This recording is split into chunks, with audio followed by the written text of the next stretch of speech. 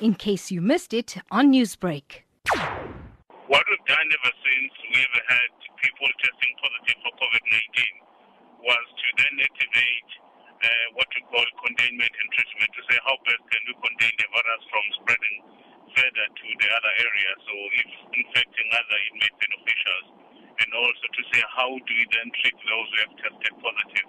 So we're working with Department of Health in that regard, but we also have to disinfect the area so that whatever traces of the virus are there, they can be destroyed so that the area is conducive for working purposes and for inmates who stay in those particular cells. So the department, everything is functioning normally. We're monitoring the situation. Key at this point is to ensure that people do receive the best care possible. Now, we do know that latest numbers show that around 49 people infected in one prison alone in East London. Now, overcrowding in prisons remains a huge challenge for the department. How are you implementing the isolation or quarantine of the positive cases? Overcrowding is not a factor here. What's a factor is how best are we able to prevent the virus from going into our centers. That's what is critical. So hence then we are really enforcing that prevention measures, must be at all times adhered to by all our centers so that we can really mitigate against the virus, going into all our centers.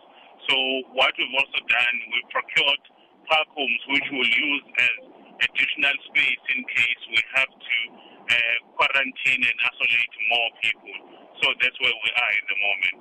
Some countries have resorted to the early release of prisoners with not so serious offences, or those that have parole dates upcoming.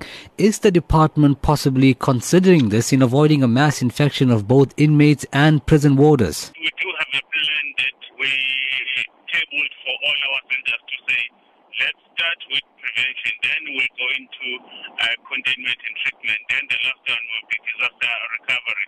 The issue of releasing people before the end of before they serve the entire term is something which came about later when we have already tabled our plan. So for now, we are pushing ahead with our plan because if it's implemented to the core, it should give us a safe passage up until we see the end of this variant.